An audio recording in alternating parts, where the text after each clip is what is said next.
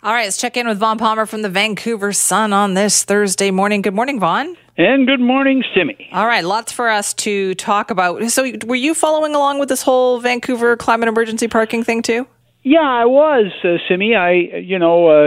For one thing, you and the other hosts on CKNW, I think, picked up very early on that this was going to be a major, major controversy because you're talking about raising taxes. And when you talk about raising taxes, people go, well, I want the program, but why are you making me pay for it? And I think the issue there that was very effectively flagged and that the mayor picked up on very quickly was a question of fairness. People of low and middle incomes who don't have driveways and garages were going to be paying this tax, and people who have driveways and garages and financial means weren't going to be paying it, and it didn't look like it was fair. I heard you say this morning, well, the mayor's a politician. Yes, he is. Next year's election year. Yep. And you're going to have to be aware, as any politician, if you're voting for something that is on the face of it unfair, you're going to generate a backlash. So true. So yeah, there's lots to come on that for sure. Let's also talk about Isabel Mackenzie and her report that came out yesterday. Boy, Vaughn, there was some eye-opening stuff in there. There was some eye-opening stuff there, Simi, and I'm going to do a segue here. And the segue is this. We have, for 20 months, been through a period where the sky's the limit, and borrowing and spending, governments just promise anything, sun, the moon, and the stars. And we've avoided the question of how much is it going to cost and how are you going to pay for it. I think that's what we saw at Vancouver City Council yesterday, was the mayor going, wait a minute, we want to fight climate change, but how are you going to pay for it is a political question that you have to face. So I look at the Isabel Mackenzie report that came out yesterday. Now she's the seniors advocate. It is her job to advocate for seniors. It is not her job to say how much is this going to cost and how are you going to pay for it. But that report yesterday, boiled down to its essence, is a call for a lot more spending in long-term care. You need more sick days for the staff. You need relief staff to fill in for the staff when they're on sick leave. You need more registered nurses in long-term care because they're the ones who would have caught the problem of the pandemic, especially in the second wave. You need to get rid of multiple occupancy rooms. It's much safer if each senior has their own room and their own washroom. You're going to contain the disease better. And we go on through that. It's all argued in the report. It all makes sense, and I wouldn't dispute the need for any of it, but how much is it going to cost, and how are you going to pay for it are the questions out there for the government, and that's a much tougher question to answer than promising the sun, the moon, and the stars. That is so true, because just the paid sick leave issue, right, is one that I think her report has brought back to the fore, and that's something we've been talking about all throughout the pandemic. Sure, and the provincial government right now has a public consultation going on increased sick leave. They've passed a law, Simi, that allows the government to basically bring it in by cabinet order. They don't have to bring in legislation. They already passed the legislation. And it's pretty clear the New Democrats are headed to creating for all workers sick leave as a way of eliminating one of the problems that is identified in long-term care, and one of the problems we've had during the pandemic, which is people go on working because they can't afford not to go on working, so they stay at work. Again, I get the argument, but let's not pretend that somebody isn't going to have to pay for it. Employers are going to have to pay for it, which means it has to be paid for through the products we buy from them, or government's going to have to subsidize it, and that's not going to be cheap either.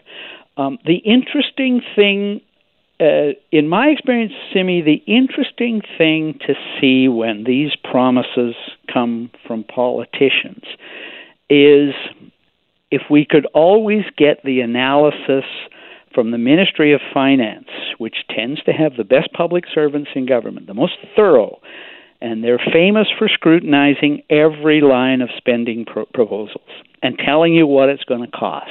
So, again, I don't dispute the need for better long-term care facilities and for sick leave, but we still haven't seen the answer to the question how you're going to pay for it. And let's remember that it is not the only proposal in front of the government that is going to be expensive. Child care, buying out all the old growth cutting permits in British Columbia, that's going to be expensive.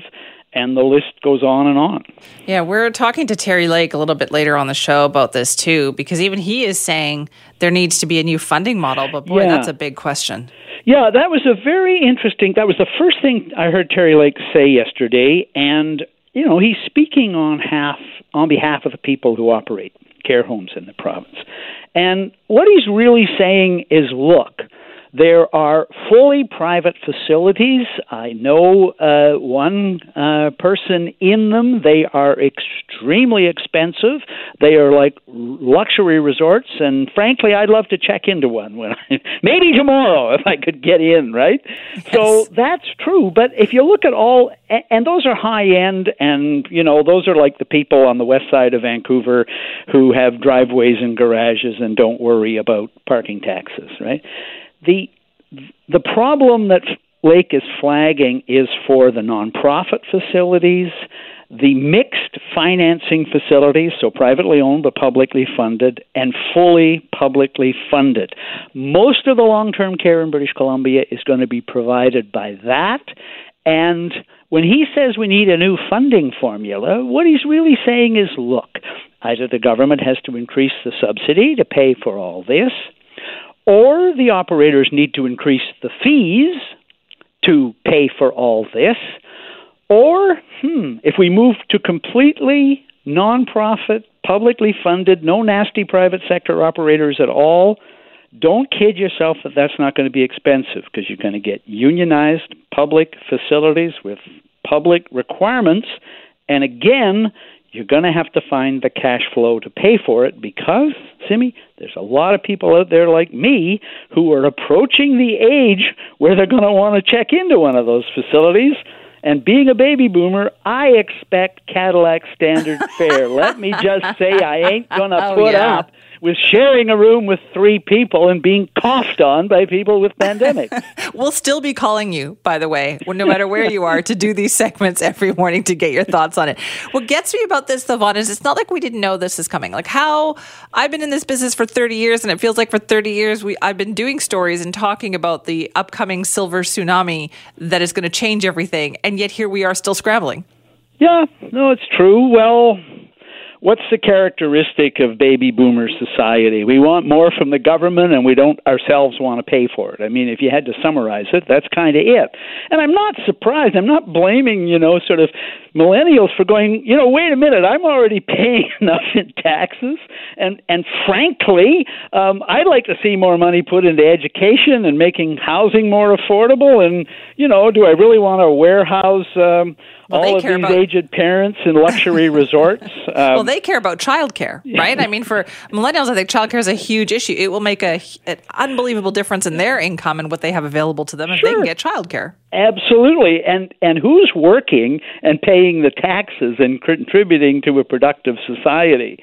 It is increasingly not my generation, it's the generations coming afterwards. So I don't blame them for holding that view. Oh boy, this is just going to be more and more interesting, isn't it? So do you think at some point this NDP government, it's going to have to be a tough decision for them?